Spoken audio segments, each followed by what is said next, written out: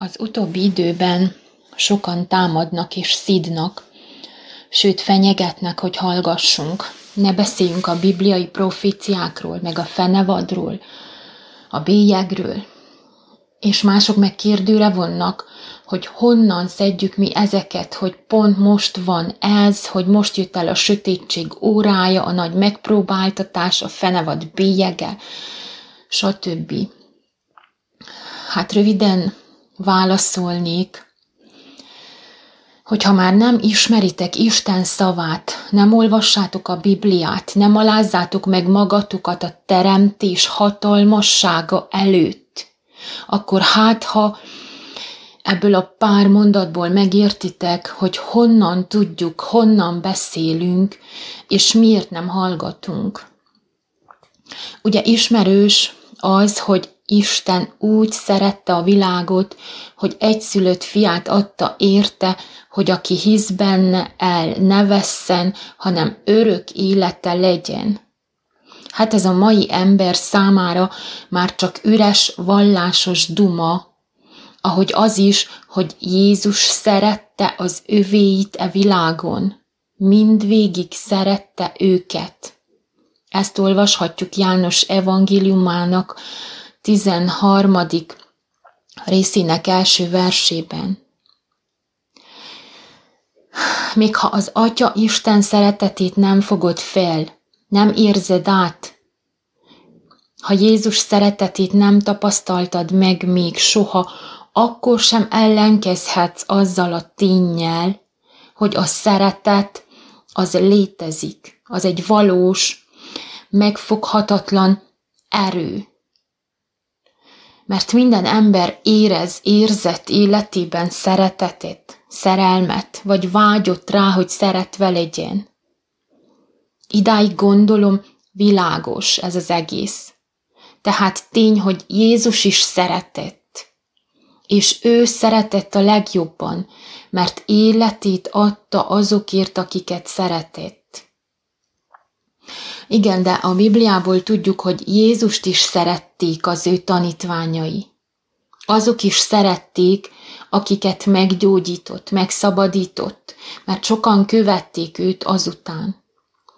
Például Mária Magdaléna, a bűnös asszony, nagyon szerette Jézust, és ki is mutatta az ő háláját, az ő szeretetét. De tudunk egy tanítványról is, Jánosról, aki szintén nagyon szerette Jézust. Ő magát szeretett tanítványnak is nevezi. Pedig ha ismerjük az evangéliumokat, azt mondhatjuk, hogy inkább Péter kellett volna legyen a szeretett tanítvány, mert vele többször is külön beszélt, foglalkozott Jézus. És mégis János volt a szeretett tanítvány. És én azt értettem meg ebből, hogy tulajdonképpen ő azért volt szeretett, mert ő maga jobban szerette Jézust. Rajongással, odaadással szerette. Sőt, azt olvashatjuk, hogy azon a vacsorán, amikor a lábmosás is megtörtént, János a Jézus kebelén nyugszik vala. Tehát a morcos, szakállas, felnőtt a férfi, ez a János, gyermeki rajongással szerette Jézust. Az ölébe hajtotta a fejét, odabújt a Jézus kebelére. Hát ennél meghittebb, szeretetteljesebb pillanatot akkor sem tudunk elképzelni, ha egy gyermek szülő szeretetére gondolunk. Tehát János nem szégyelte, nem restelte kimutatni felnőtt létére, felnőtt férfi létére az ő szeretetét, szerelmét az ő mestere iránt. És Péter tudván, hogy János közelebb van a mesterhez, amikor Jézus beszélt az árulásról, akkor Jánost kérte meg, hogy kérdezze meg, ki az, aki el fogja őt árulni. És János meg is kérdezte Jézust: Uram, ki az? Konkrét kérdést tett fel, nem kimagyarázható, kerülgető szavakkal átértelmezhető kérdést, és Jézus egyértelmű választ adott. akinek én a bemártott falatot adom. És bemártván a falatot adá Iskariótes Júdásnak, a Simon fiának. Tehát János megtudta Jézustól, hogy Júdás lesz az áruló. Félreérthetetlen választ kapott, pedig Jézus nem nevezte nevén Júdást, hogy ne kárhoztassa őt, ne ítélkezzen fölötte a többiek előtt, hanem amint tudjuk, Júdást a saját tettei ítélték halálra. És én hiszem, hogy ma is sok olyan felnőtt férfi és nő él közöttünk, aki magát megalázva gyermeki, tiszta, őszinte rajongással szereti Jézust.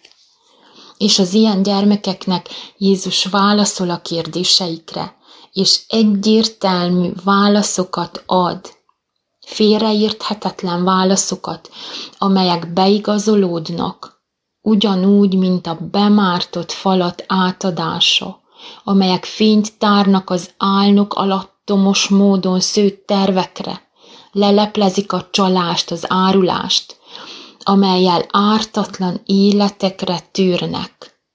Pont, mint amikor az ártatlan, a bűn nélküli, egyedül tiszta, fehér bárányt eladták 30 ezüstért, és embertelen, kegyetlen módon megölték.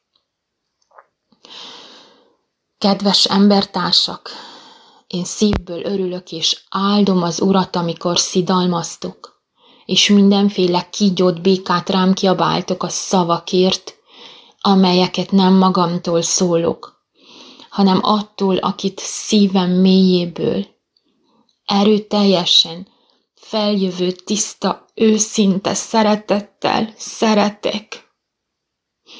De féltéssel mondom, hogy miután rajtam és azokon, akik ugyanígy vagy talán még erősebben szeretik Jézust, és az ő kebelére hajtják fejüket, és elmondják, amit ő kijelentett nekik. Miután levezettétek a dühötöket, egy pillanatig gondolkodjatok el rajta, hogy mi van akkor, ha ezeknek mégis igazuk van.